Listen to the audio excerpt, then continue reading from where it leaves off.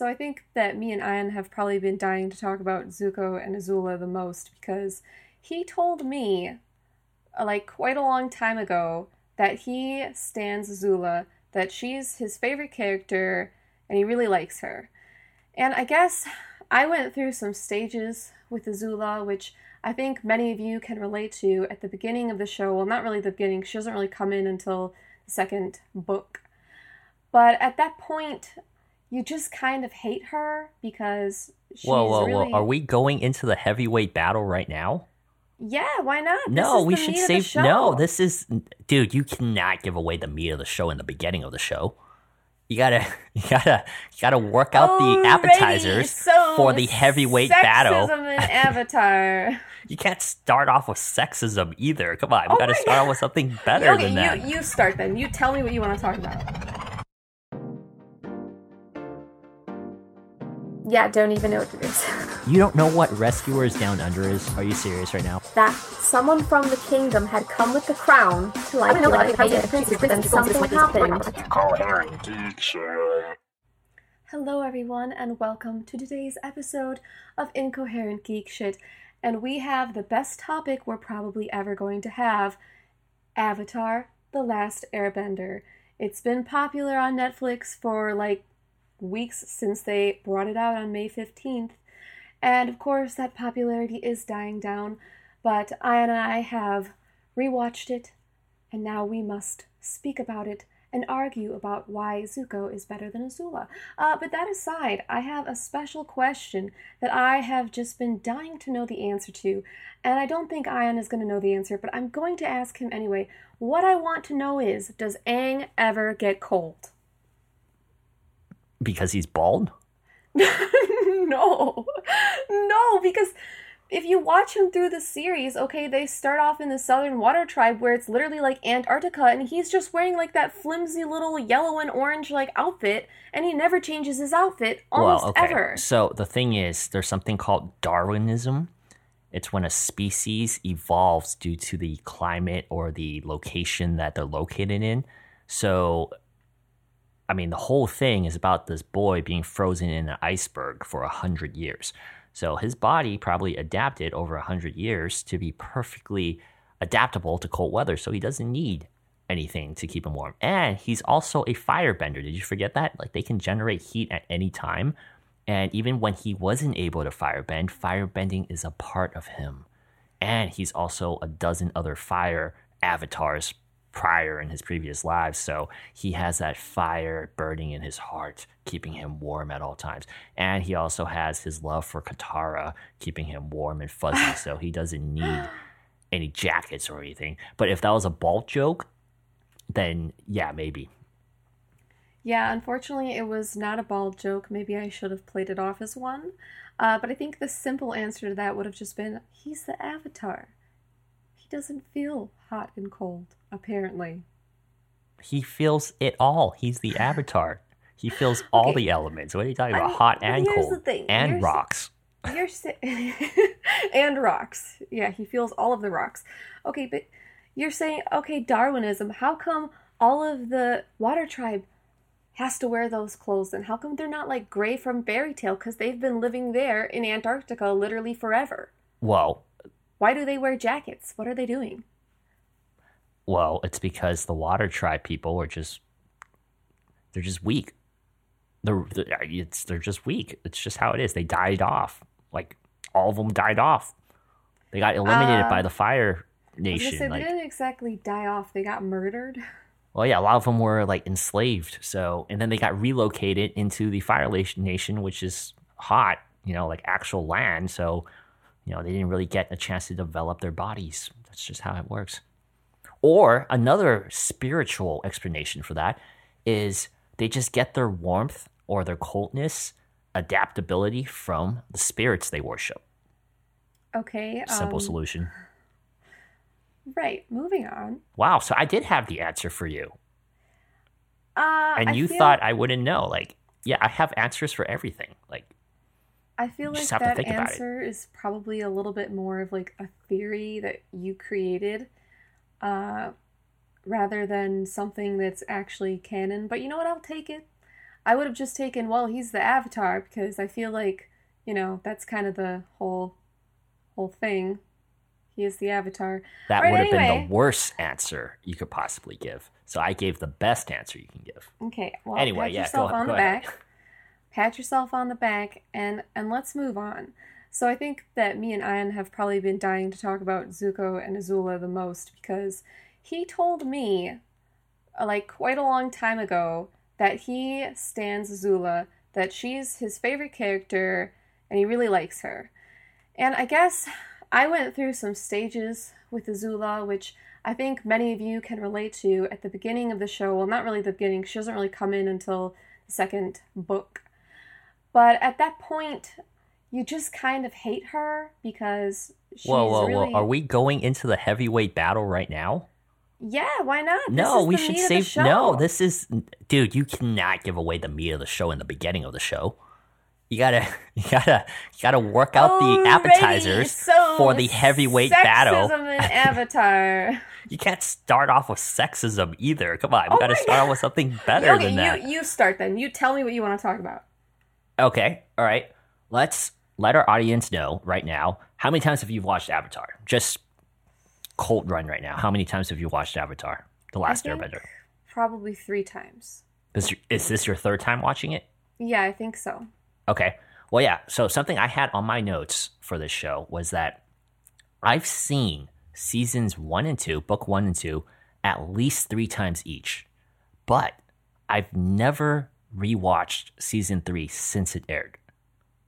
So this is my first time rewatching season 3 and the entire show since 2007. But I've seen every episode of season 1 and 2 at least 3 or 4 times. And the reason for that is I was a day one viewer, right? I was a day one fan of Avatar: The Last Airbender, even before season 1 finished. And when it was running in the summertime on Nicktoons, not Nickelodeon, Nicktoons, they would have reruns of season 1 and 2 all the time leading up to season 3. Because there was if I remember correctly, there was a pretty big gap between season 2 and season 3 before it came out. And so they used to play it all the time. So I've watched every episode of those first 2 seasons over and over. But after season 3 ended, I don't know, it felt like something ended with me too. So I never really wanted to watch the show again because the journey was over for me. And now that it's back on Netflix or re-release on Netflix and, everybody's talking about it again, I never forgot about Avatar. It's always been special. It was one of the last shows it was must-see TV where I had to be in front of the TV for the premiere episode each week in and out. So now that everybody's talking about it again on Netflix, rewatching season 3 for the first time again in, 13 years? It's amazing. Like, I get goosebumps just watching the show because it feels like I'm reconnecting with family or like a part of me that has been dormant for 13 years that I left behind or I grew out of. Like, the story of Avatar never left me.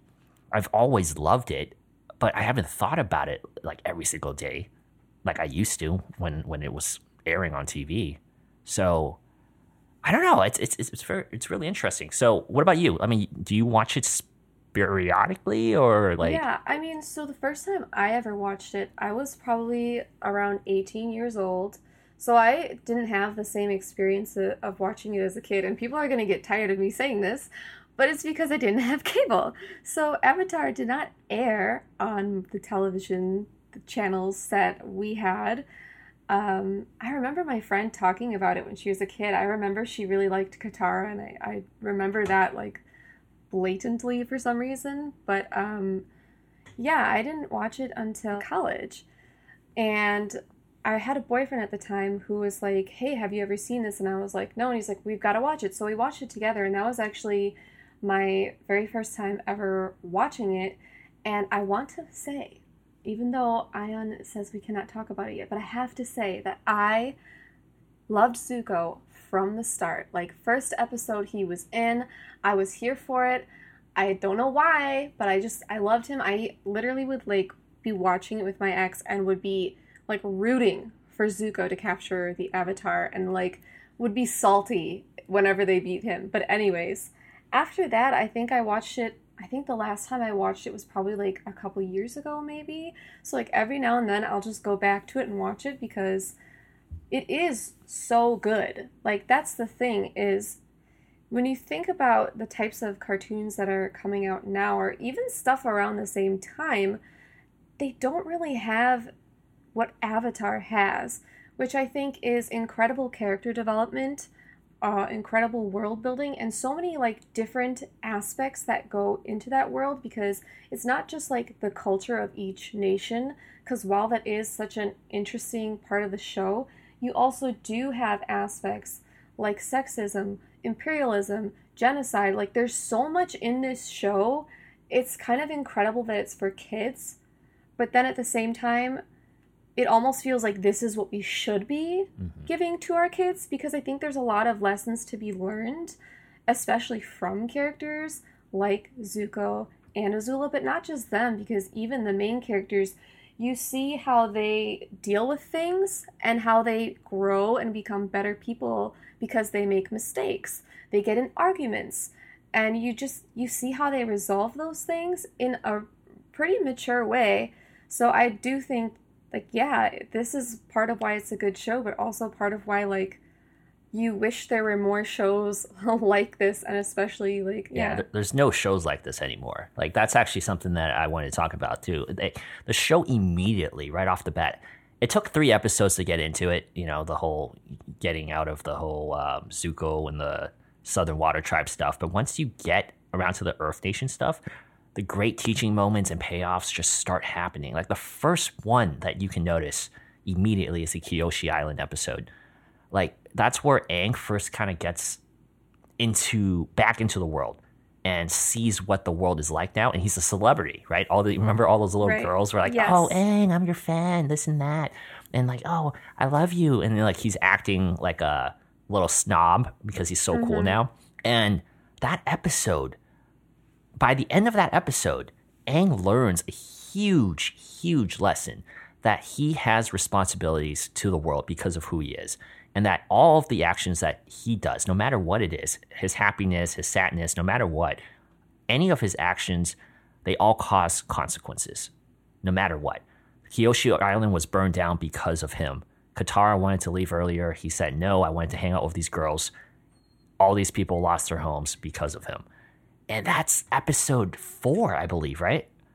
That was the first. It's pretty early on. Yeah, and just watching that, it's amazing. It's actually really deep. And when you're watching as a kid, if you did watch it as a kid, which I didn't either, it was I was in high school when Avatar came out.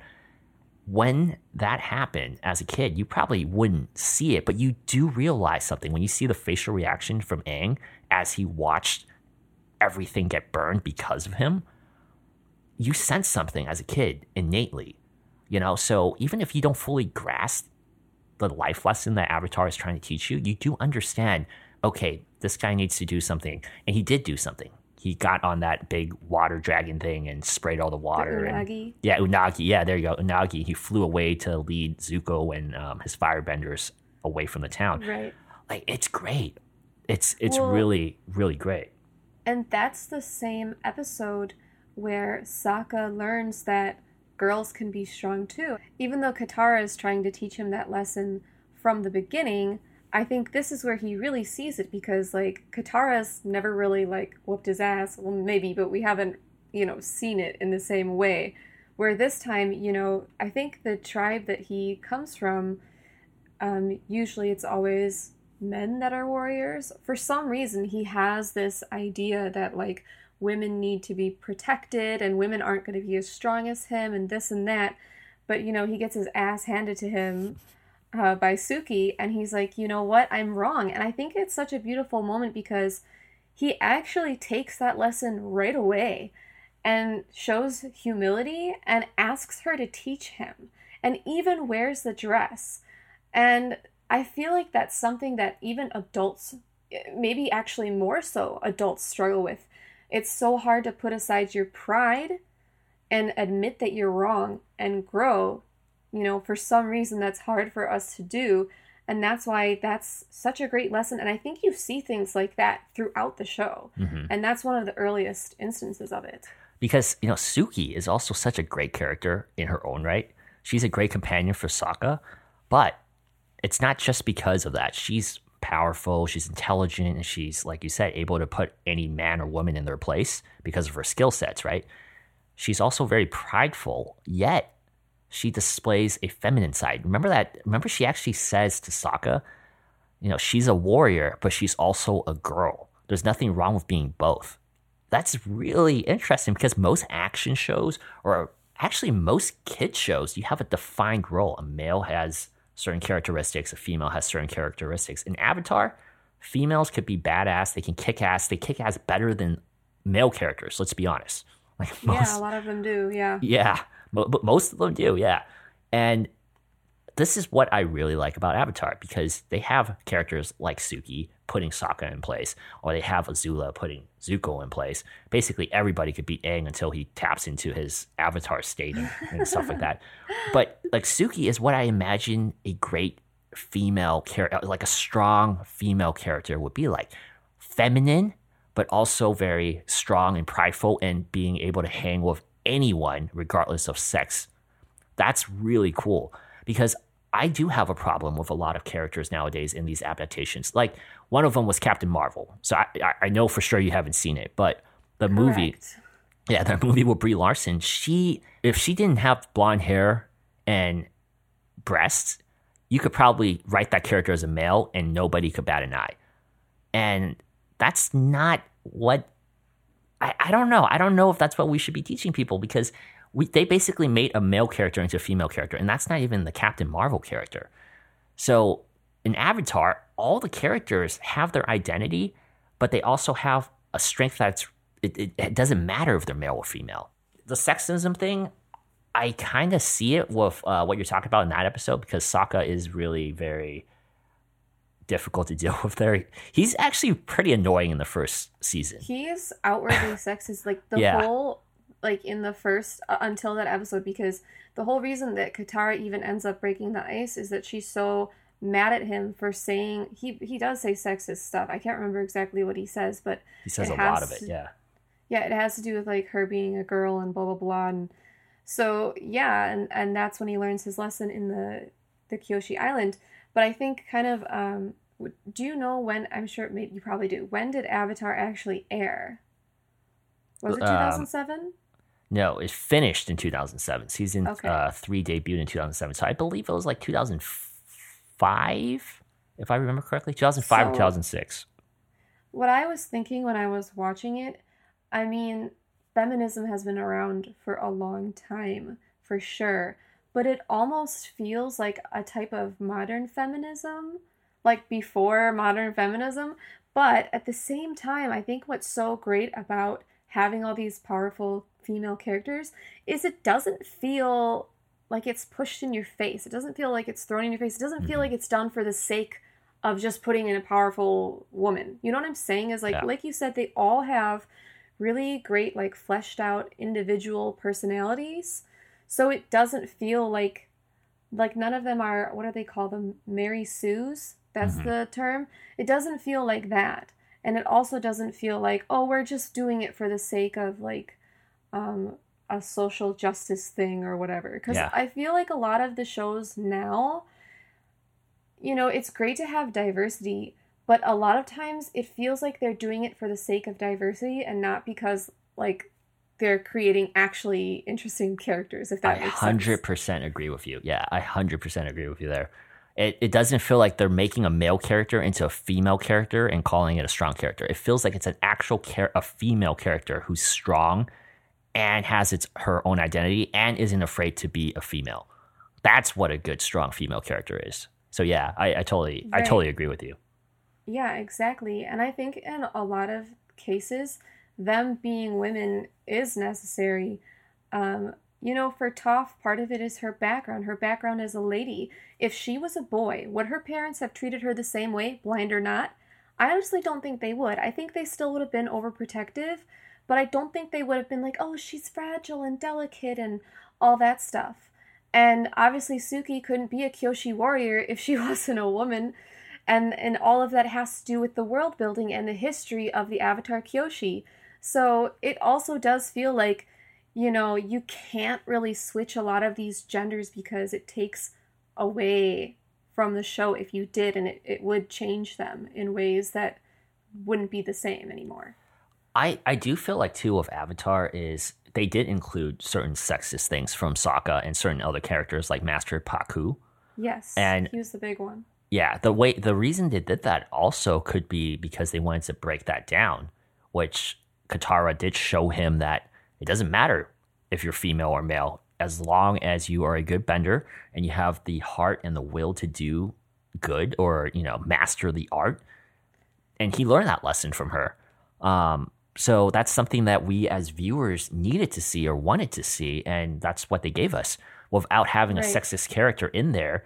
That's also another thing I kind of have a problem with now. Like, everybody doesn't want these things. They don't want to see racism. They don't want to see sexism. They don't want to see anything in our media. But you kind of have to see it and have characters break it down, right? That's how we want to. That's how we want to teach our kids. You got to break it down, or else if we just ignore it and it doesn't exist, that's not how the real world is. It actually does exist. We can't look the other way.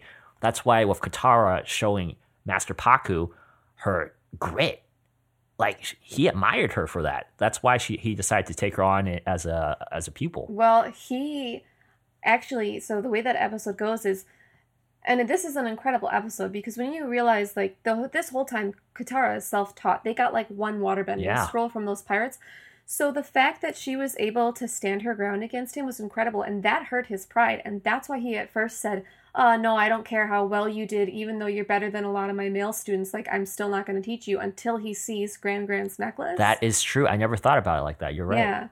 But I think what that episode in particular has is gender roles and kind of like traditional things. So I think something interesting about the show in general is obviously there's a lot of tradition, there's a lot of culture, but we're seeing that the toxic parts of it are being removed and changed, and people are learning and growing. And that's such a good, role model is a person, but I can't think of the word, but I guess just model. It's a good model for how we should be acting in real life. Yeah. And another interesting thing about that episode, you have Yue and the guy that she's betrothed to. So he actually says something like, yeah, Yue is really beautiful and all this, but the best part about being with her is that all of the perks with her dad. Yeah. So she's seen as like a political piece, like a political chess piece kind of. Stepping stone for his political power, yeah. Right. And so what I love about that episode is that Sokka gets so angry because he actually cares about her as a person, and that shows such a great growth in his character, because even though Yue kind of is more of like your delicate kind of female, she doesn't necessarily show the same physical interest that a lot of the other female characters do. She still has this determination to like do the right thing for her people, which I think is very admirable in itself. So Sokka, even though she might fit those stereotypes of what a woman should be, he no longer pins her in that place, and he gets angry on her behalf. So I saw that as like a really telling moment for him and his character growth, that he's no longer like, oh, she needs this, she needs that, or she is like this or that, but instead is getting mad that someone is treating her as like almost kind of like property in a way, like, oh, she's going to be mine and then I'm going to get this because of her, instead of someone who cherishes her and loves her. Yes, I feel like Sokka's character development, we don't really talk about it much because honestly, like, he's not even like the 5th best character on the show, but I feel like I grew to like him a lot more. Like, watching the show again, I realized just how awesome of a character he really is. And I think what people take from him usually is the jokes, because he is the character that's funny and the character that is comic the relief. Butt of jokes. Yeah. So like when something bad happens, like Appa licking him or snotting on him, or you know what I'm saying, like stuff falls on him, all those things always happen to him. And he's also the one who doesn't bend too.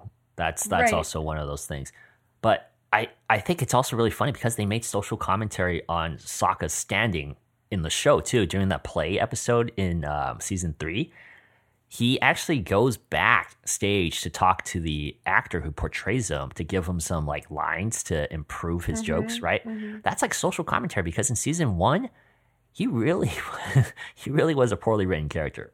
In the first 3 episodes, he was completely different from what he was going to be for the rest of the show. He kind of developed into the butt of the joke and into the comic relief. He was really stuck up and kind of like the, that soldier boy character and a little bit sexist, like you said.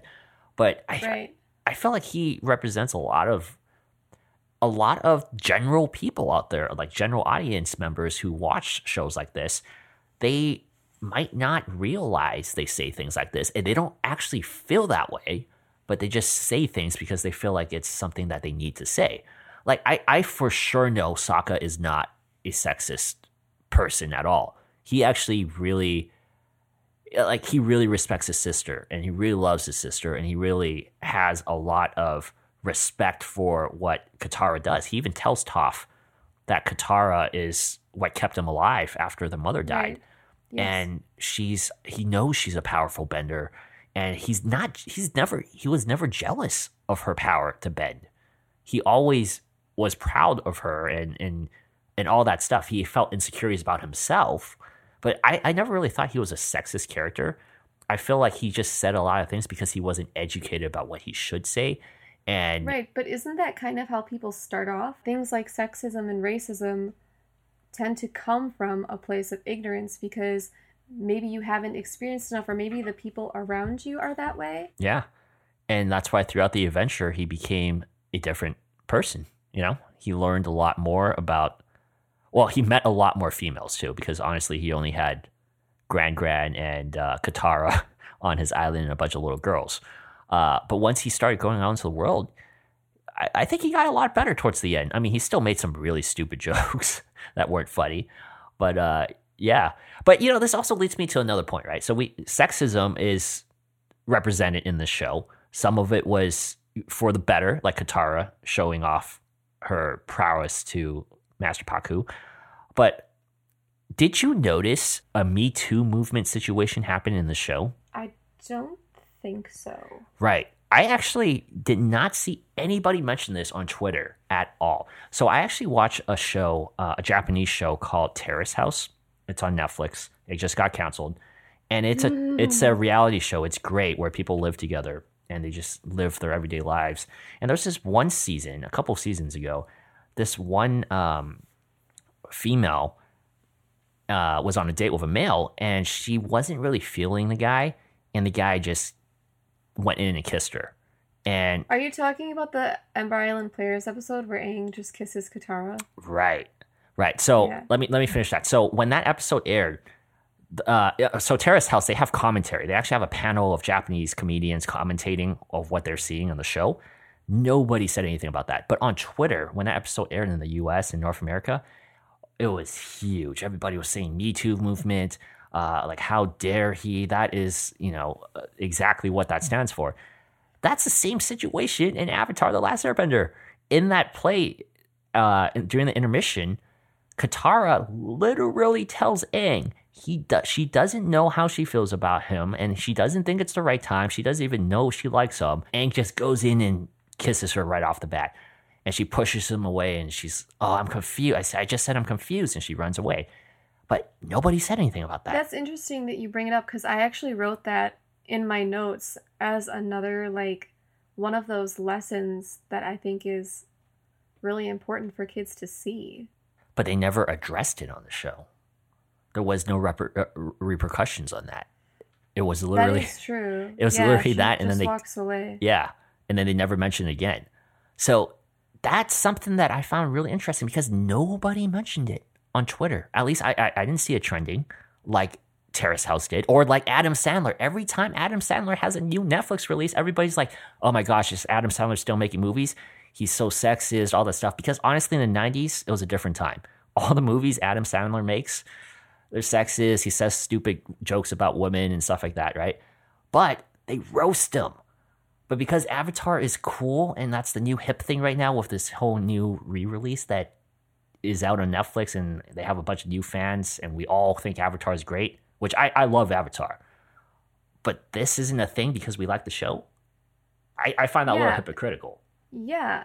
Well, I think the interesting thing about Aang and Katara's relationship in terms of like physical intimacy, except for the love tunnel thing, secret love cave, that's what Sokka called it. Aside from that episode, all of the kisses are initiated by Aang. And it's not like, because I believe they did kiss in the tunnel. But I think it was mutual in that case because they both talked about it and they both started leaning in before the lights go out and leave you wondering. I feel like they did. But after that, Aang kisses her before the solstice invasion. And then the next time he kisses her is what you're talking about after in the intermission of the play. And then the final episode, she kisses him. That's the only time that she initiates it. But out of like the kind of like main kisses that you see, it definitely is him initiating. I mean, he doesn't really ask. He doesn't really like... And obviously the one before the solstice is maybe a little more understandable because they're both telling each other like that she says she's like proud of him and they're kind of like having a heart to heart. But the thing about the one that you've brought up especially is like she literally just said, I don't know how I feel about you. And, you know, I can to some extent understand why he kissed her because I think we all have these thoughts. And I think this is what you're saying. There was no repercussions and this is what should have been addressed. But sometimes we have thoughts like, oh, if I just show them how I feel, then they'll understand and like maybe they'll feel the same, especially if they're on the fence. You're like, okay, especially because I think you have seen this sort of thing in TV and movies before, the sort of like surprise or even forced kiss, and it comes off as romantic in those genres. So sometimes we see that and think, okay, I just have to kiss them to show them how I feel, and then they're going to feel the same. But that's not how it is, and I think that is something the episode did right in that she walked away and she said, I just told you I was confused. But, like you said, there's not any like greater repercussion, because at the end she still decides that she likes him. And I guess to me that whole situation with the two of them and their relationship throughout the show is a little bit messy because, you know, Katara has all these like love interests kind of throughout the show. I would call them flirtation ships. You know, she's got Haru, she's got Jet. Some people will say she's got Zuko. Yeah. And then of course Aang the whole time. It's kind of like anywhere she runs into a guy her age, it's like he's drooling over her, right? And they kind of have a little flirtation ship and all that. Where was I going with this? Her relationship with Aang. Yeah, me always forgetting because I tangent too much. That's why the show is called Incoherent Geek Shit. Okay. But with her and Aang, you know, there's only a few moments when she shows some sort of interest in him. I would say one is definitely in the cave, the secret love tunnels. And another cave time... of two lovers. Gotta get that straight. No, but what Sokka calls it like a secret love cave, and his is funnier. Because they were gonna go some other direction, they're getting blown up by the Fire Nation. He was like, secret love cave it is. And it's just one of the funny moments, so don't take that from me. But anyway, another moment that she shows some amount of interest is after they see that fortune teller lady, and she says like, oh, you're gonna be with a great bender, and then later Aang does something OP and she like remembers those words. I think it's at the end of the episode when he like stops the volcano from and he does that epic pose with the lava running around and she looks up and she's like, oh, a strong bender. She's like, oh, he's a powerful bender. Yeah. So there's definitely a few times where she thinks about it, but she does show jealousy though throughout the series. Like when they had the party, the dance party. She was jealous when Sokka was like, oh, they look cute. And she, oh, if you're in that sort of thing. And then when she was dancing, she was blushing. So she has shown like signs, but... The dance they do in that episode is so cool, by the way. Anyway, keep going. It's bending, yeah. Yeah, but, I know. Yeah, my thing with the whole Me Too movement thing was not that they shouldn't have had that. It's just that if we are going to criticize people for, you know, doing these things in older media, like an Adam Sandler film or like an anime from the 2000s or 90s, we have to be consistent, right? We can't just say, oh, this is fine because we love Avatar, you know. But yeah, with the Katara and Aang thing, honestly, I'm one of those people who felt like it wasn't well written. Like it was a long-term thing. I just didn't see it. And I'm a shoujo guy, so I love romance, and I've read hundreds and hundreds of romance mangas and watched a bunch of anime. I honestly didn't feel much chemistry between the two. It was mostly Aang kind of thirsting for Katara more than anything. Yes, I agree. I felt like Katara had better chemistry with a couple other characters like Zuko, for sure. She did have better chemistry with Zuko, I agree. And Aang also had pretty good chemistry with Anji. I actually liked her. I liked them with Anji. I thought that was pretty cute. But yeah, I really didn't like Katara with Aang. But it was fine. It happened. We knew it was going to happen. I'm kind of neutral about them. Like, I never really felt one way or the other about it. I do think that her moments with Zuko, they did have better chemistry. They were more touching. And I understand why people ship them together because, like, they have that heart-to-heart about their mothers.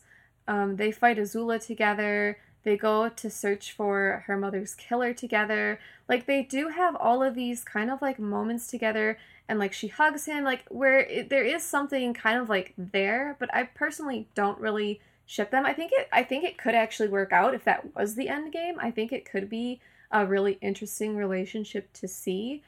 But I didn't personally, like, ship them together because I actually do like May. Even though she's, like, the boring girl, the emo girl, she still is kind of interesting as a character. And when they're together, Zuko and May, I think that their relationship makes sense because you can see that she actually cares about him, especially when he's back in the Fire Nation and he's talking about, like, oh, there's a meeting and no one even bothered to mention it to me. And she was like, oh, and there's, like, a scene with them. He's, like, looking out the window and she's, like, saying, oh, you could order me another tart or whatever the hell. And, he's kind of down, but you can see how much she really cares about him and, like, she's just there for him. And I think that's great. Going back to Katara and Aang, though, I think that situation where he kisses her, like, in the Ember Island Players episode, I don't necessarily think that they didn't need to have that. Like you were saying, I think the problem is that they didn't kind of show you more consequences. But at the same time, I do think there is something to be learned from that because, people definitely aren't tearing it down online. But when you watch that and you see Katara storm away, like, you still know that, like, he did something wrong. But at the same time, it's perfectly valid for him to say what he said, which was like, what are we? Like, he's over here, like, you've kind of shown me some mixed signals, which that's one of the things that I used to not be a huge fan of Katara because I was so in love with Zuko that I didn't like that she threatened him, and that, like, was the main reason I didn't like her. She's a bitch sometimes, for sure. But yeah, that, and then, like, for sure, sometimes her moods with, like, Toph, and every now and then she's a little bossy, I guess you could say. But another thing I didn't like was I felt like she was almost stringing Aang along in some senses, because you have that episode where they go through those tunnels and I really truly believe they kiss because those travelers start singing a song about love after, and they're, like, both blushing and stuff. So she initiated all of that too, by the way. She brought up the story and yes, she does. So I feel like, sometimes it does feel like she's stringing him along. She's not sure of her feelings. And when he approaches her about it, and it's perfectly fine to say, I don't know, because sometimes you don't. So I think that in itself, even though that was a filler episode, which was something I was saying I should mention in this podcast, is how even the filler episodes do have important lessons that you can take from them, or character growth, because I think it shows a very, like, realistic situation that people go through, and how Aang didn't really handle it well, and neither did Katara. Like, neither of them really handled their relationship well, and I think that's why you're saying it's poorly written, because at the end of it, suddenly they're just together, but they never got past the point of confusion. Well, there's never, like, a moment of Katara being like, of course I like you because XYZ, like, you know what I mean? Yeah. They don't really show us that. It's just like, oh yeah, they're together because the Avatar gets his girl. Well, you let me right into my next point, which is season 3 was really poorly written because it was rushed. They had to end the show. And that, going back to that scene, I can tell you exactly why that kiss was there. Because immediately after that kiss, we get to that point in the play where they have that solstice moment, or on stage, right? The Katara character, the Katara actress tells the Right. Aang character, I think of you like my little brother. And he's like, I wouldn't want it any other way. And they shake hands. Yes. So that Yes. kissing scene was to illustrate the doubt Aang has in his mind about the relationship and all that stuff. So that kiss was specifically made as a precursor for that. And that's just bad writing. And there's a lot of other things in season 3 that completely didn't make sense.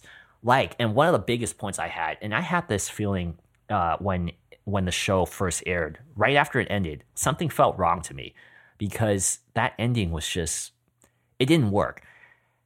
It's interesting for me that out of all of the monk teachings, killing is the only one that Aang seems to elevate onto a pedestal as a ladder to his enlightenment. Like, it never seemed to bother him in season 1 when he killed like hundreds of people, hundreds of soldiers with in his avatar state. The thing about Avatar is, which is like similar to like Harry Potter, is like you don't really know if they kill anyone. Like, there's no way he did not kill people there. Are you kidding me? I rewatched this just right before we started filming to make sure. These people are like 50 feet high in their battleships, and he slices them in half. There's no way there's nobody in the boat when he slices it. There's no way somebody could survive a 50-foot drop into like icebergs. Like they have to die. And even in that case, right, even if we'll say they don't die, like they didn't have a chance of dying, it's still an action that potentially could cause death, right? He didn't even want to confront Zuko's father. Oh my God, I'm blanking out. Ozai. Yeah, he didn't even want to confront Ozai at the end, right? So all of a sudden, just magically towards the end, that we need to hit a certain plot point that we don't want to have Aang kill anybody at the for the finale, we suddenly have him bring up this morality point. But that's not even the only one, right? Material wants and needs is also something the monks detach themselves from. Aang even says that before. But he's never said that about relationships. Monks don't get married. He clearly does not and has never seemed to display conflict over his attraction to Katara. He never questioned it. So, well, he is also 12. But he's also a like, monk by birth. Right? Yeah, I know, but... And if he takes the other teachings so well, like I know hormones and stuff, but I mean, some of that is kind of confusing because you would assume... and the thing is, if they don't have relationships, like, do they just fuck each other to have kids and they don't ever form bonds? I don't think that's true either. No, I think they take kids from villages who show potential to airbend and bring them to the temple. See, and that's why the never nomads made clear in the show. Mm-hmm. And it's also strange because it seems like most of the people there are men, but then there is like a female monk avatar that like half her head is shaved. Mm-hmm. So it's kind of confusing because like when you see the earlier episodes, it's like mostly boys. Unless there could be girls too and you just can't tell because all their heads are shaved. But yeah, I'm clearly just making an assumption there. All the monks are like dudes usually. Yeah. But then you have, like I said, you still have the statues, you still have the female. Mm-hmm. There was a female airbender monk avatar. Yeah. Uh-huh. Yeah, that's what I'm saying. Yeah, but that doesn't mean that she was married either. But all the other avatars do get married. So I'm making an assumption there, but that is something that when they brought up that point at the very end, hey, monks don't kill. It made me think like, wait a second. He's never really brought anything up other than eating animals. He's always made a very he was strong stance about being vegetarian. But all the other monks' teachings doesn't seem like it mattered at all. And that further illustrates why I feel like they rushed the ending and they created a really undeveloped ending to meet that means. And that also further illustrates Azula's descent into madness. It was really rushed and underdeveloped. It really mirrors Dany and Game of Thrones. Say that. It does. It completely does. They had to get through so much with Team Avatar in season 3 that I don't know if you actually like counted the runtime that Azula had in season 3 after the solstice, where she comes in with the air balloon to the Eastern Air Temple, was it? Wherever they were hiding. It was an air, wherever they're hiding out. After that episode, she's basically not really on the show anymore. She didn't get much airtime, screen time, or character development after her fallout with Ty Lee and what's her name? May. Yeah. So her quick madness also felt like a plot device to empty. Okay, so this is the one that really annoys me. Her madness was kind of just like a random thing that inserted immediately in there at the very last 3 episodes. Yeah, she fell apart very quickly. So quickly. And the reason for that, and I have a little background on this because my degree is in screenwriting, so I do pick up on this stuff. Her quick madness feels like a plot device to empty out the palace of her elite guard. She just randomly fired all her Dai Li, all her guards, all her assistants. She banished them so all. that Zuko and Katara could have an excuse to have a straight shot to fly straight into the courtyard without wasting runtime, precious runtime on the very last episode, clearing B-level enemies. Like, that's horrible writing. Like, if I could see it, like, I'm pretty sure some people can see that, you know? And I don't know, man. It just felt really weird. Same thing with Katara. Like, I know she kind of has like mean streaks throughout the show, but that episode with Zuko, that adventure that she goes on, the sudden rage about her mom, that was out of character for her for sure. Yeah, and something I didn't like about that episode was, so Zuko's like, hey guys, I've changed. I'm like cool now, but he's like kind of egging her on. And I didn't feel like that actually matched his changes either. And the other reason I say that, and now we're kind of getting into Zuko and Azula, my favorite part. Yep. If I paid very close attention to his character throughout the show, and my argument is that he was never really like that bad, because in the very first, I think it's either the first or second episode when he comes. I think it's the second. He comes to the Southern Water Tribe. He doesn't hurt anyone. He doesn't hurt a single person. He's like, he scares them, and then he's like, give me that boy. And Aang's like, okay, I'll come with. And then he leaves. Like, he doesn't... Sokka attacks him. He doesn't firebend him. He doesn't do anything. He goes so easy on him. He could have killed him. He could have done anything he wanted. Those people were like sitting ducks. And he basically takes Aang and leaves. Where I feel like the sense that you get from the Fire Nation as a whole is that the rest of them would have just like literally ruined the whole town. Where all he did was like break like a small part of a wall and like I said, leaves. We also have Kyoshi Island, which people are going to argue, well, he burns it down.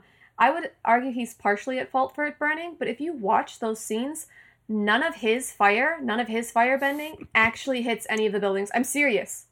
None of his firebending hits any of the buildings. It's all of the cronies that are with him. So that's why I say he's still partially responsible, because those are his people. You guys are watching Incoherent Geek Shit, where we do scene by scene, frame by frame analysis to make sure our favorite characters don't do damage that they should be blamed for. I'm just saying that from the start, he's like actually a good guy, and the whole reason that he got his face burned was because he didn't want to have a bunch of soldiers sacrificed for a battle.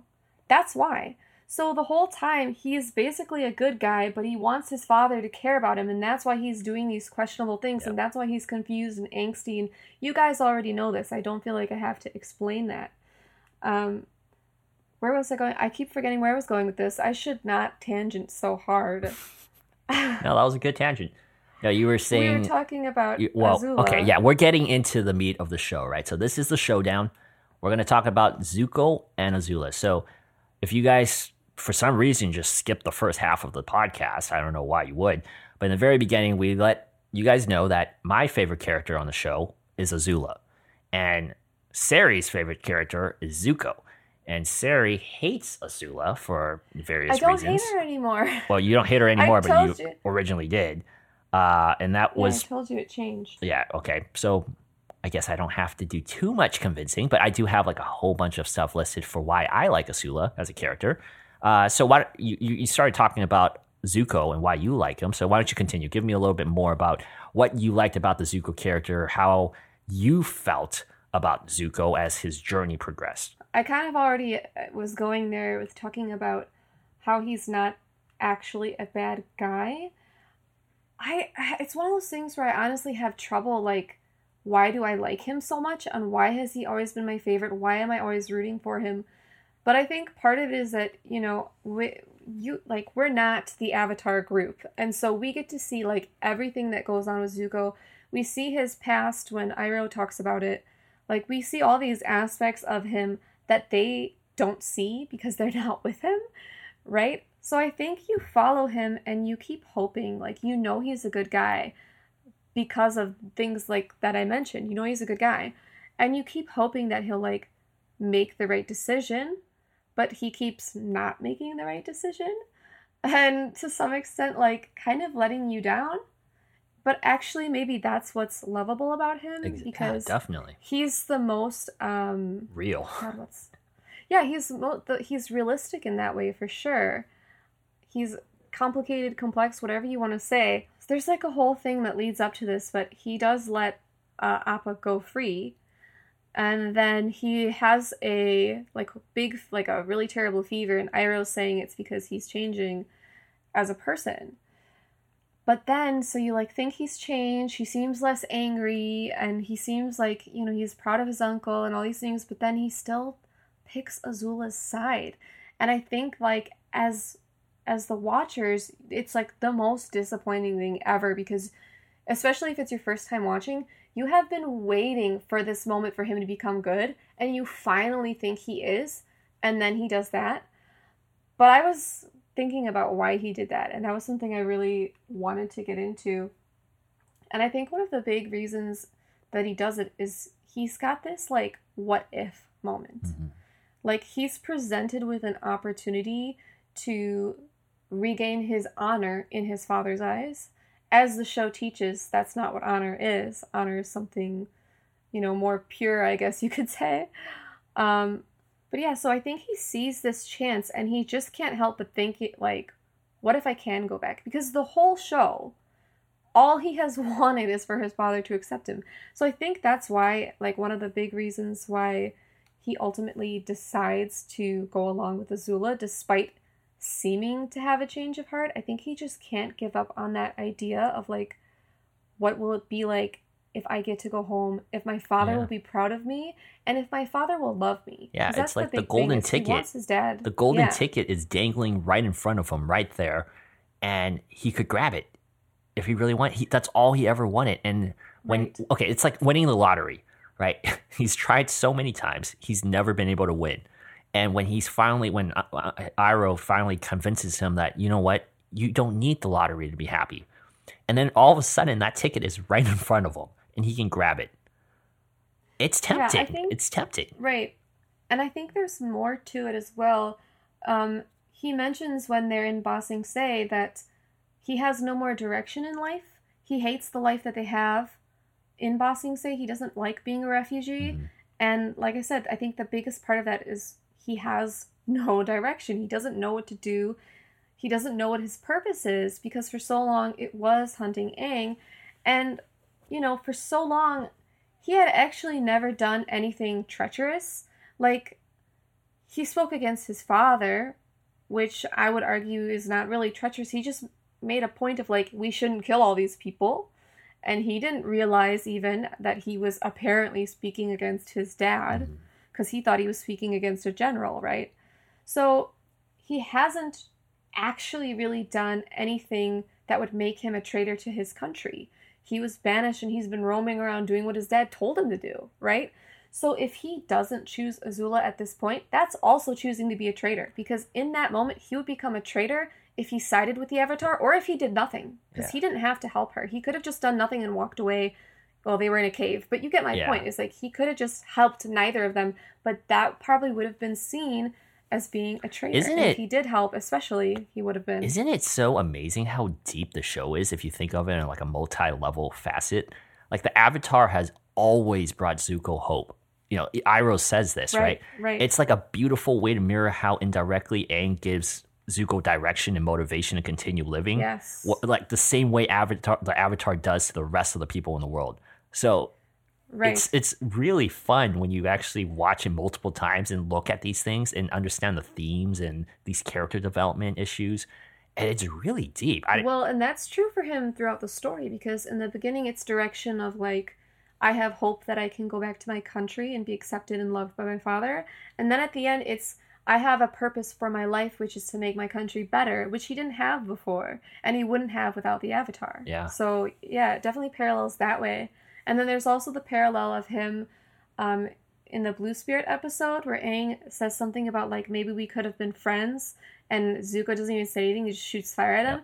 And then in like the like second, like I think it's actually the last episode when they're coming out and Zuko's like crowned the Fire Lord or something, and he says like, "Can you imagine or can you believe that we became friends?" or something along those lines. There's a line about them becoming friends, and so there's like kind of that parallel as well. Even though, like you said, there are some flaws in the last season in general. They called back that moment, so it was good. You brought up a lot of good points there. I mean, I like Zuko a lot. I think he's a great character. And okay, this is another thing: voice acting.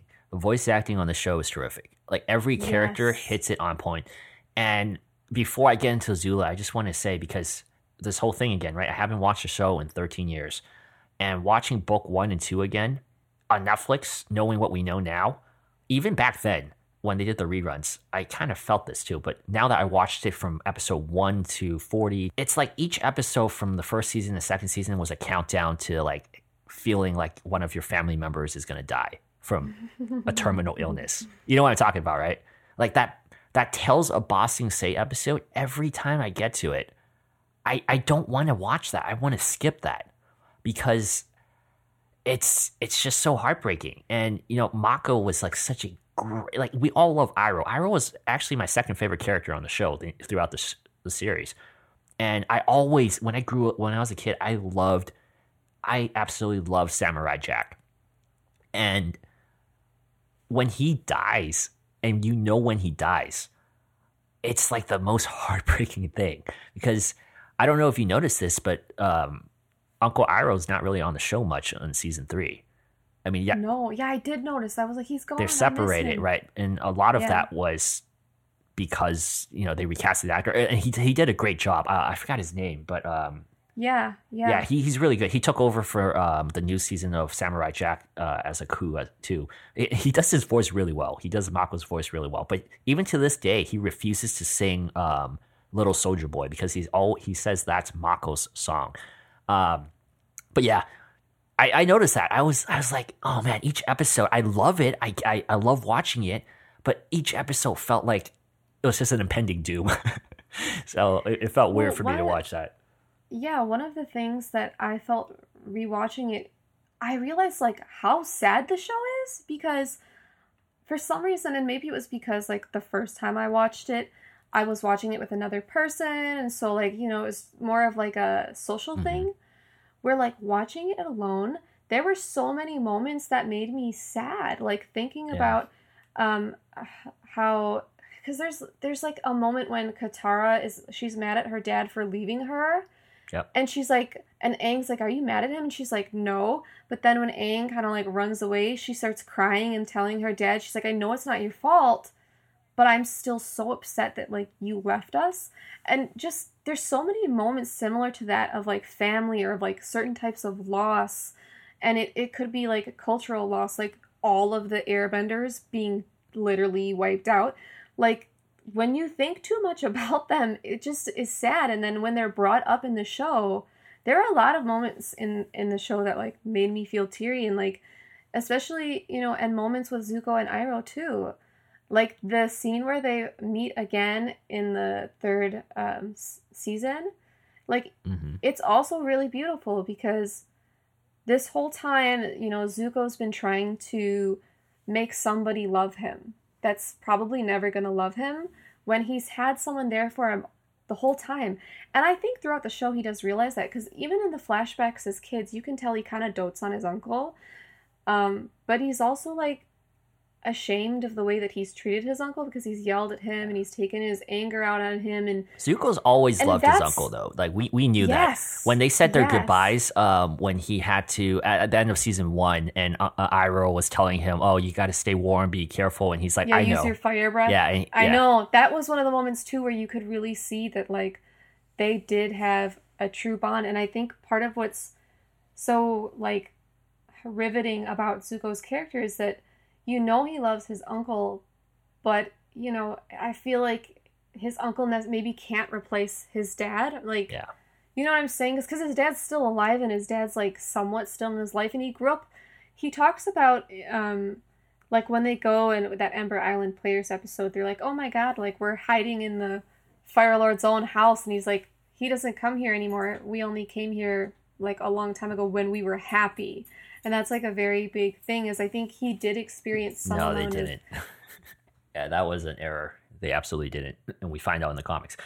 But yeah, I totally understand what you're saying, because when I was watching episode 5, Aang reuniting with Bumi, when I watched that when it first came out, I didn't feel anything. It was just like, oh, it's a funny episode. It's kind of a little touching.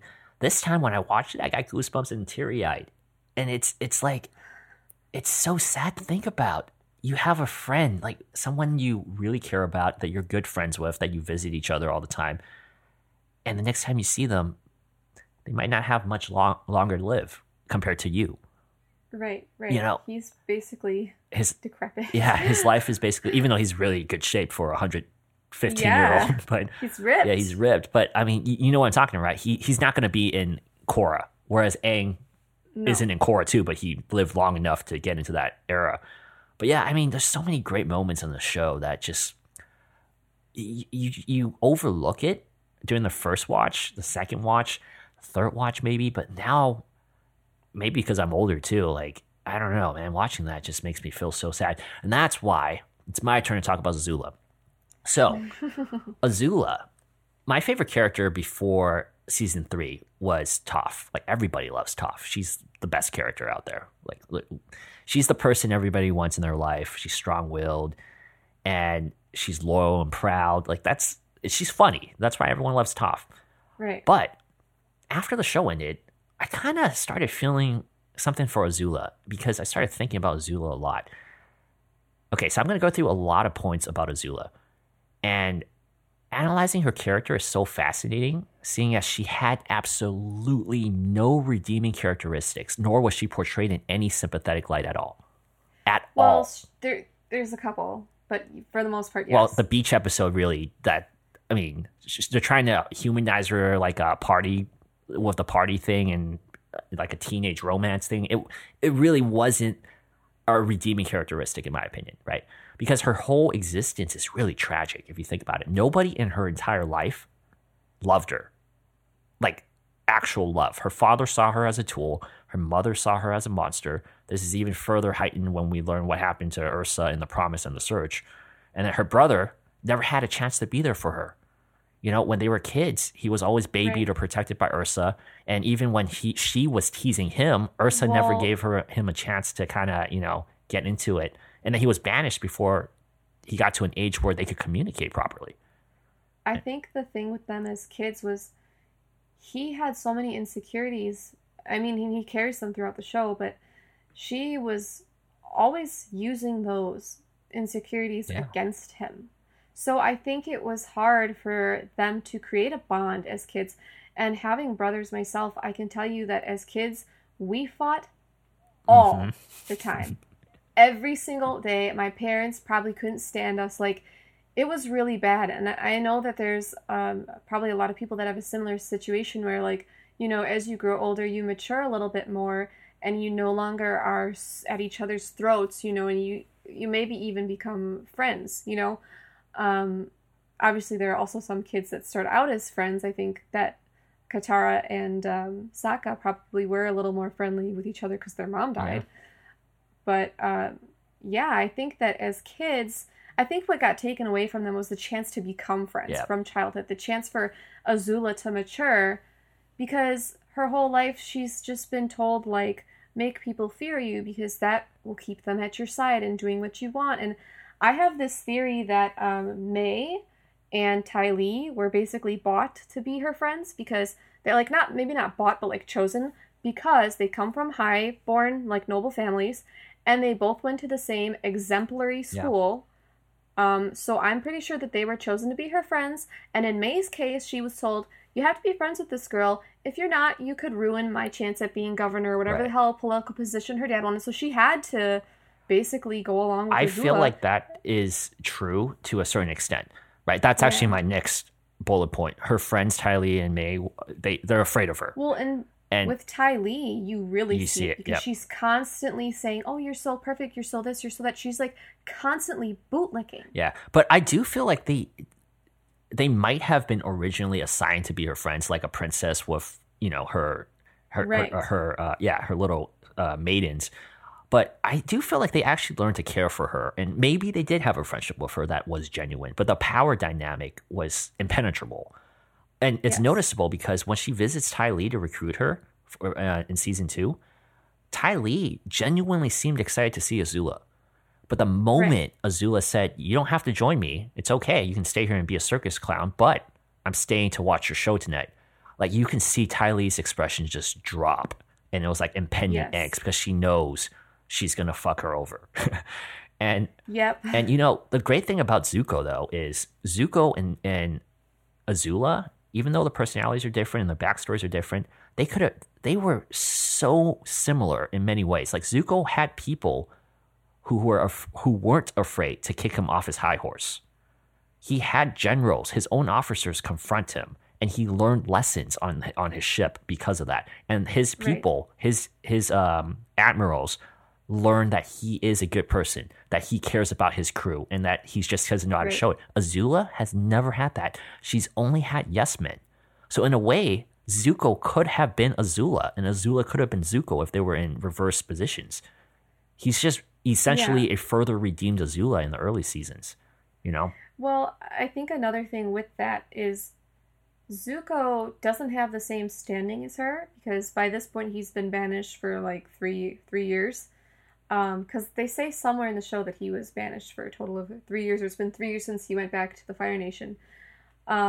So he doesn't really have status anymore. I mean, he's the banished prince, right? So what's he gonna do if they talk back? Whereas Azula, if they talk back, she can end their life, she can end their career, she can do anything, because she still has the support of her father and like the ruling class behind her, basically. Like, she still has the power of the daughter of the literal Fire Lord. So where Zuko doesn't really have that, so I think that's part of why people are willing to talk back to him and not to her.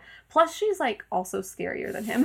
Hey, he's pretty really scary, man, with the scar. He can be. He in the first couple episodes, he was pretty scary. But the whole thing was like, that's absolutely true. You made a very good point, and that's the thing. Like, that's why Azula never got that chance. She was always on that high pedestal. And even Iroh never once showed any interest in bringing her onto like the right path, right?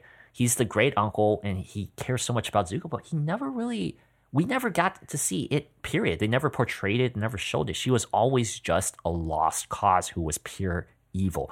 Every character said she was evil, evil, evil. But if Avatar teaches us anything, it's that everybody is flawed. And that's okay. It's the people you have to support you and the actions you take from the influence of that growth you have with them that matter. But she never had that. Yeah. She's the only character on the entire show.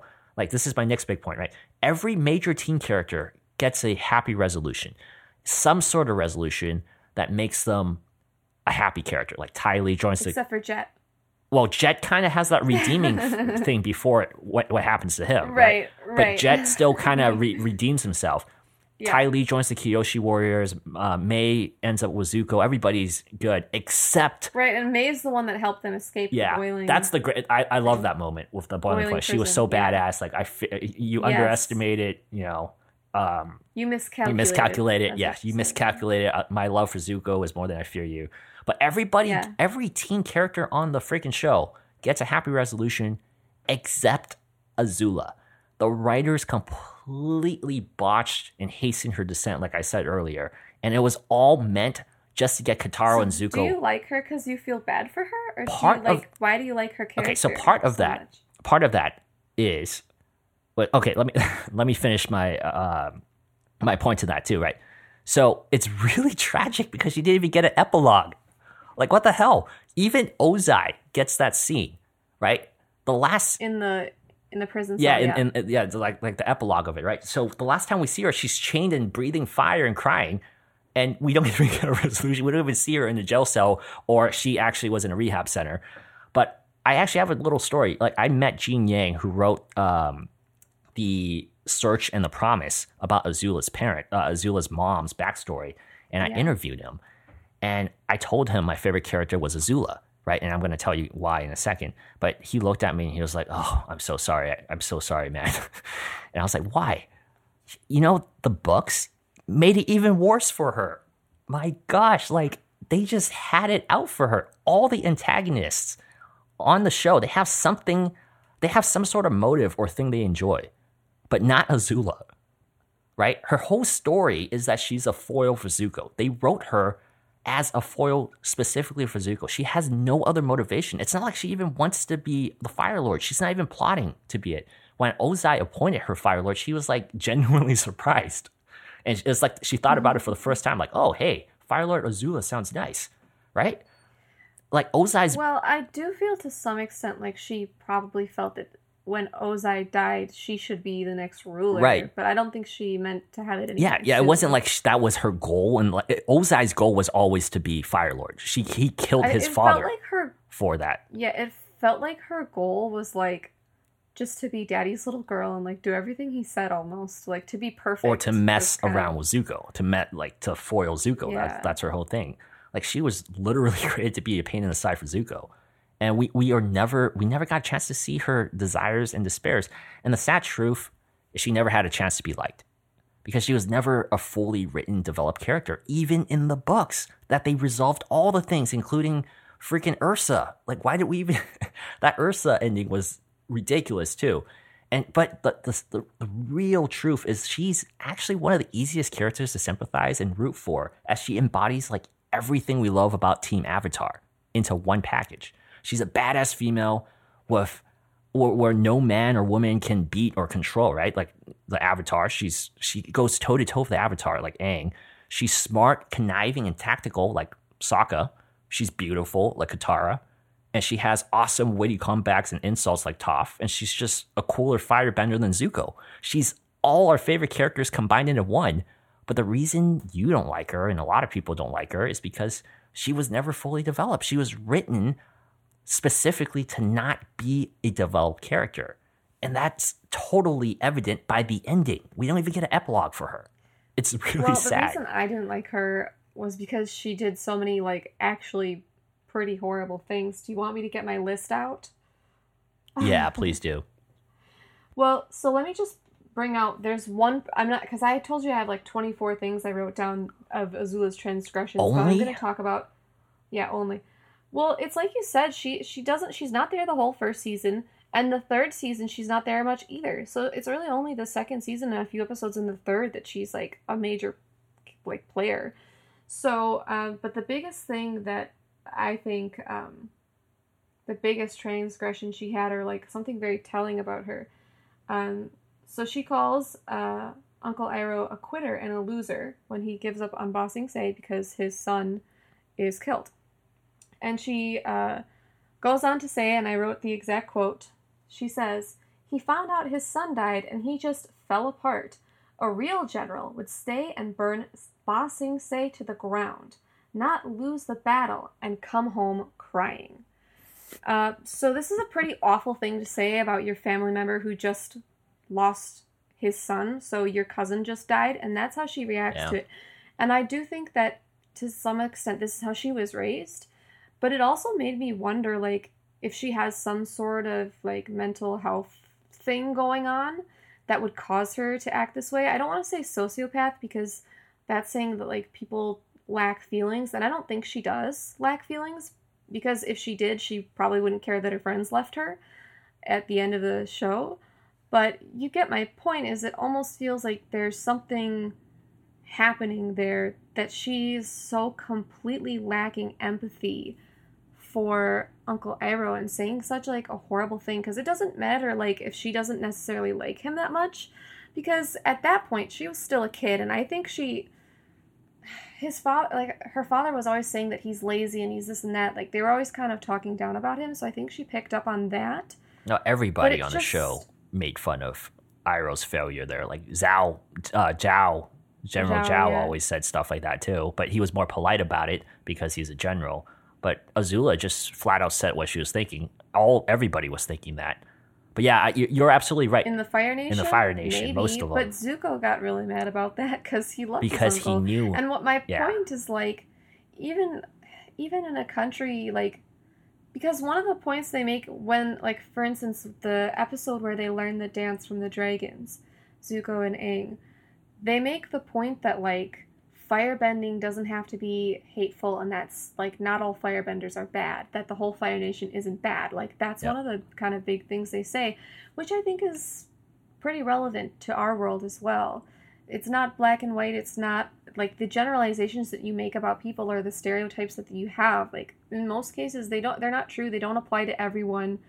You know, there's always going to be people that don't fit into those boxes.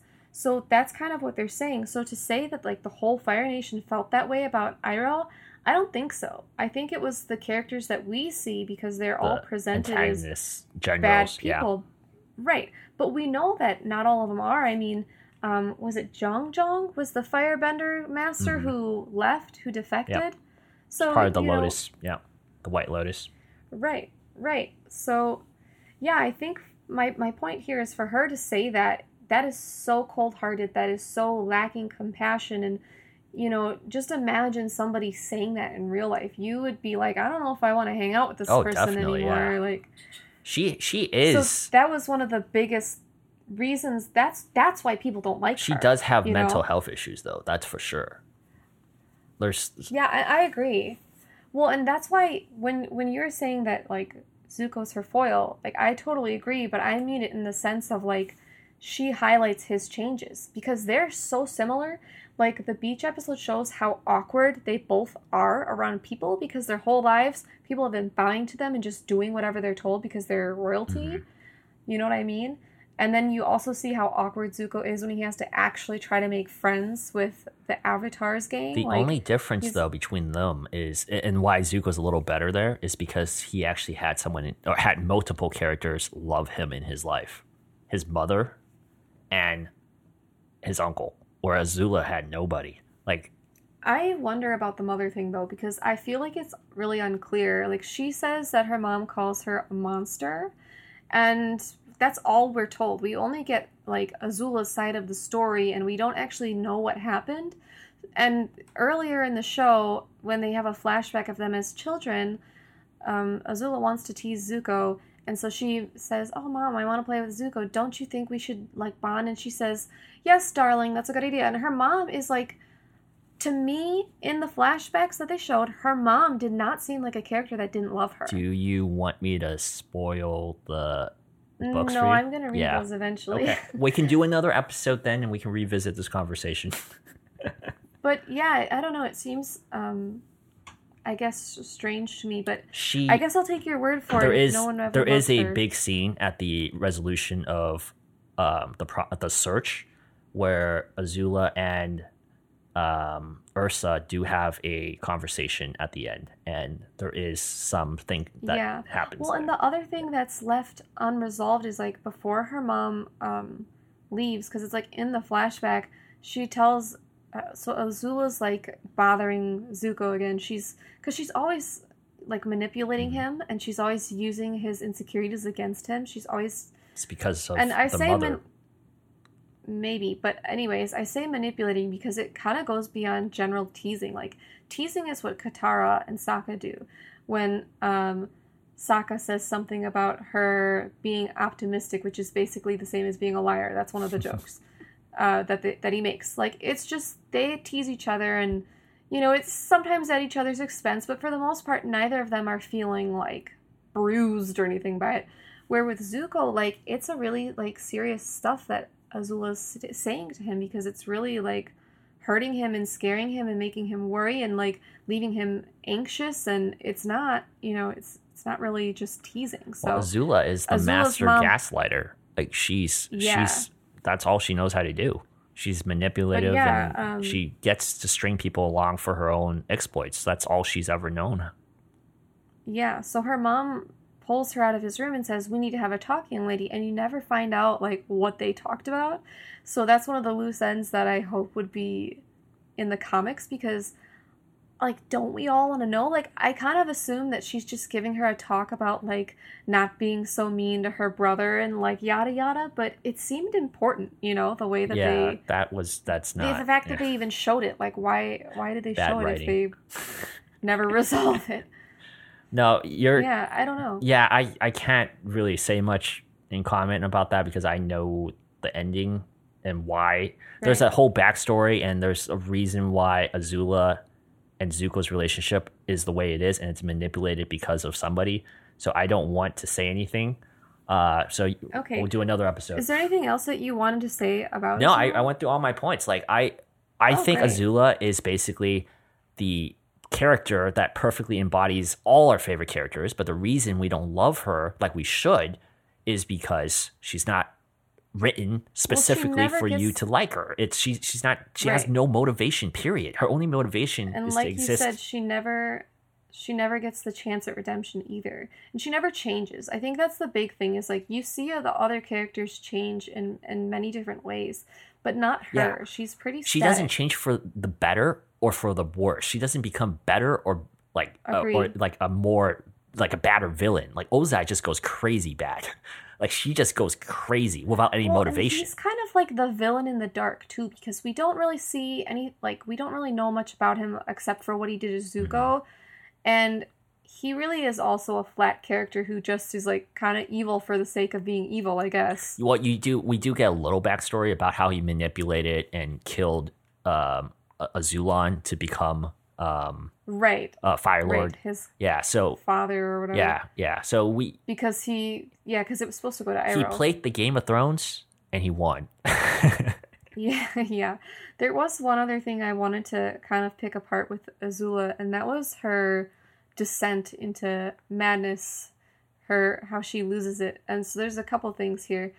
The first one is obviously, which you already mentioned, that it does seem kind of just overnight, suddenly she's crazy. Like her dad says she can't come along, and then she starts losing it, and then she becomes the Fire Lord. She just completely starts losing it. But they do have an interesting scene where she cuts her hair, like she cuts her bangs or whatever, and it's all wonky, and her mom shows up in the mirror. And I think that's another part, aside from like the beach episode, where you do see her showing vulnerability. Because in the beach episode, she does mention that her mom called her a monster, and she even she apologizes for making Ty Lee cry. Although honestly, what she said to Ty Lee was true. Because she says about how Ty Lee's like, oh, don't act so ignorant, don't act so stupid. You know that you're purposely acting this way so the boys will like you, or whatever. And like, honestly, she was right. Like, she was right. Yeah, Azula tells it as it is, no filters. in that instance, and Ty Lee cries. But the thing that was super surprising, because this is like one of the few moments you see anything different at all from Azula, she apologizes and she says, I was jealous. Because Azula and Zuko, but, in this instance we're talking about Azula, is socially awkward. She doesn't know how to talk to people outside of her circle. Like, she gets so weird with that guy. She follows Ty Lee's advice and gets him to kiss her, but then she's like, we're going to be the greatest couple in the Fire Nation. And he's like, I gotta go. Like, you know what I'm saying? Is she's definitely socially awkward because she was always treated as Azula, the Fire Nation princess, right? So that was kind of an interesting moment for her. And then when she's going mad and looking in the mirror, her mom, it's like this illusion that she sees of her mom, and it's kind of sad that they don't take this further and that it never gets resolved. Yeah. Okay, because her mom says, like, you've only ever, like, ruled with fear. You've never made, like, real connections, kind of, is what her mom's saying. And the fact that this is an illusion leads me to believe that this is a realization that Azula is having in her own mind. Oh my gosh, I can't do this right now.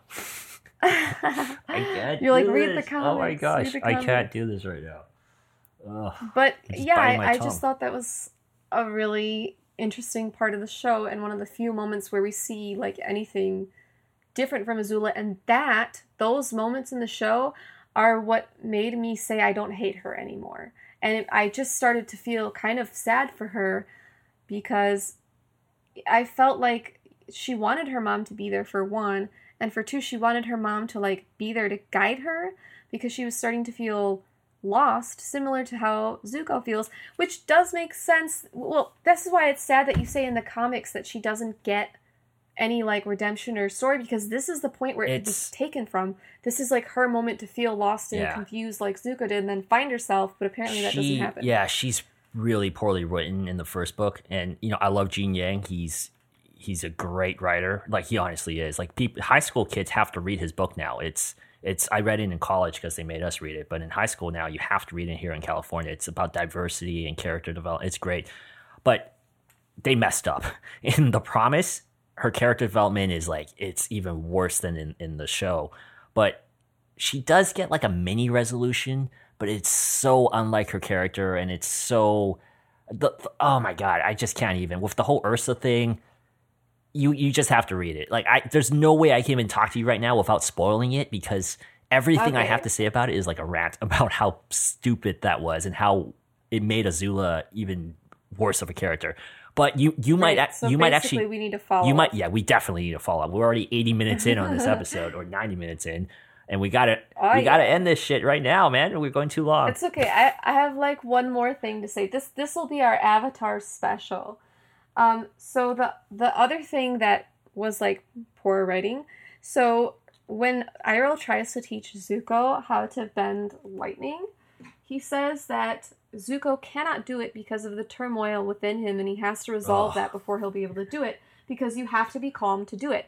So how does crazy Azula, who's completely lost it, bend lightning to hit Katara? It doesn't work. It doesn't work. And I get why they have like that scene in there, because they want to show that, like, you know, it goes along with her being bad. It goes along with her realizing that she's probably not going to beat Zuko in this case. And, you know, and it also allows Katara to have another like awesome moment. And, you know, I can see why they kind of went there. But the thing is, based on what they said earlier about lightning, Azula should not have been able to conjure lightning at that moment. Not even that. Do you remember just a few episodes before, Zuko fucking forgot how to bend fire because he changed sides? He had that emotional turmoil too because he didn't know who he was. Azula, they literally had her cut her hair. She's going crazy. She doesn't know what she's doing. And she's totally fine shooting fire, shooting lightning. Like, come on. I can see her shooting fire because Zuko, I mean, he's in turmoil like the whole show, right? And he can still firebend, but it's because it's based on negative energy and negative emotions. Sari, where the reason you can't make excuses for this. It's just a logic from the Avatar universe. It doesn't make any sense. Yeah, I don't know. I do feel, I guess the thing about Zuko losing his bending, like, well, he doesn't lose it, but becoming weak, I'm okay with it because I kind of enjoy that rhetoric of him being like trying to figure out like how to be good or whatever. But the other thing is, in Ba Sing Se, he literally gets sick, so it kind of goes along with like that narrative. But no, but they didn't write that. Did it need to happen? They didn't do that. Maybe no, they not. didn't do that for Zuko's development. They did that. Yeah, they did it so they could go to the dragons. So they can go to the dragons, and you can find out that Iroh is such a great guy and that he didn't kill the dragons. They needed to resolve that plot point. That's why they wrote that episode. And that's why I kept saying, like, season 3 really felt like just they rushed it. They needed to finish the story and resolve plots. Just like the Katara Zuko episode, they needed to resolve Kaya's story because we never found out what happened to the mother, right, Kaya? So they needed that episode, and that's why I felt forced. Like, I don't think that episode was to find out about Kaya. I think that episode was for Katara to finally forgive Zuko. That too. And have like understanding with him. Because the thing about her mom is like basically the Fire Nation killed her. Like I don't feel like we needed to know more than that. Well, apparently the writers thought we did. And then like if we're actually doing this Adventure of the Week with Zuko thing, right? Toph never got episode, they still don't. I know, yeah. Poor like Toph. They even made a joke about it. Like Toph actually made that joke in the show, right? But that's what I'm talking about. A lot of this shit that happened in season 3 was writing plot points to get something resolved, and it had nothing to do with character development. It just literally they had to finish up a plot because the season was ending or the show was ending. Yeah, sure. But here's the thing about the episode with Katara's mom is like you still don't really find exactly what happened to her. Like it sounds like she was taken and jailed somewhere. No, she was killed. But after that, really? Yeah, he said he killed her. They killed her. Well, because what I remember is him saying that like they showed up to the tent after Katara runs against her dad and the mom was gone. Why didn't he just fucking kill her right there? Why did he take her away then? That's true because in other that's why I'm like, did he imprison her for a while like before he when killed they met her? the bloodbender, whatever her name was, they took all the waterbenders and imprisoned them. So yes, I do understand why you would think that. But Kaya was killed me not watching the episode closely enough. They actually said she was killed in that. She said, "Take my life instead," because I think they had new orders to kill them, not capture them. Maybe because of what the Bloodbender did, she escaped, so they got new rules: kill them all instead of capturing them. So maybe it's her fault. She ruined everything. Yep. Thanks, Hama. Oh, you remember her name? Yeah, that's her name. Like now. What do you think happened to her? Did they put her in jail again? Because she could easily just get back out the same way. Yeah, didn't they like tie her up? Yeah, I was thinking like, wait, Katara never told them that she can bend blood, so they could probably just throw her back in jail and she could do the same shit over again.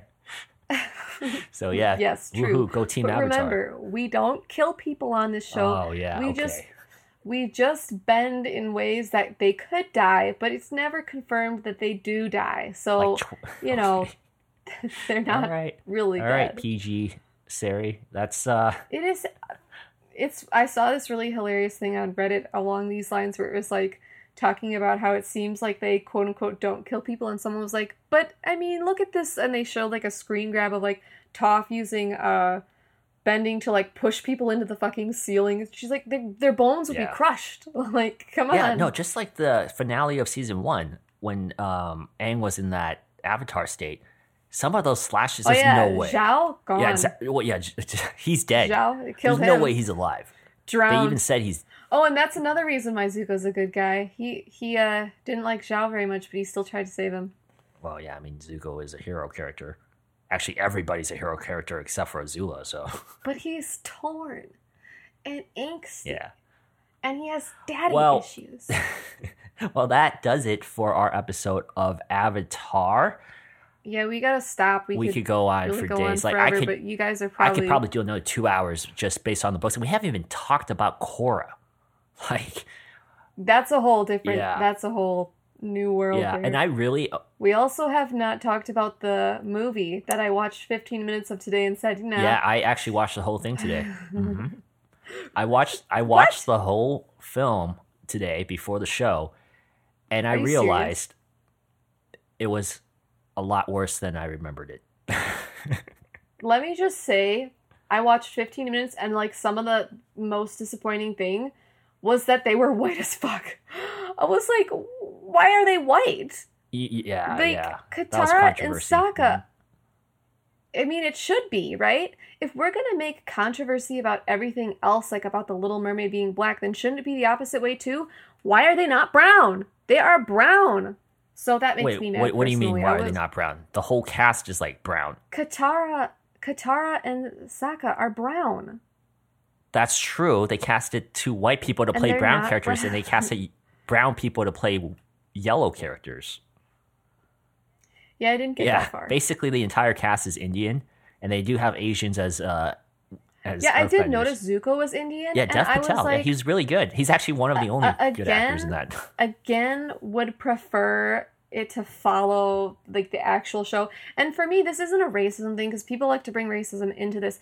But when you watch something or read a book or whatever, and the characters are described a certain way, like let's talk about The Witcher, with the redheaded chick, Triss.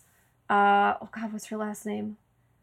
Well, her first name's Triss. And she's supposed to have like red hair and green eyes, and it's just this random black woman, and it's like, okay, great. Like, I'm sure you're a great actor, but you are not, you don't look like her. I think it's Triss Marigold. But anyways, like that's my point, is you have an expectation, you have an imagination of what all these characters look like. And so it's not about race. It's about race when I'm saying I want them to be white or I want them to be brown instead of white. But you get my point, is it's not a racist thing. It's more I would also be mad if their eyes were brown. You can't. Like their eyes should be blue because they have blue eyes. It's all of that.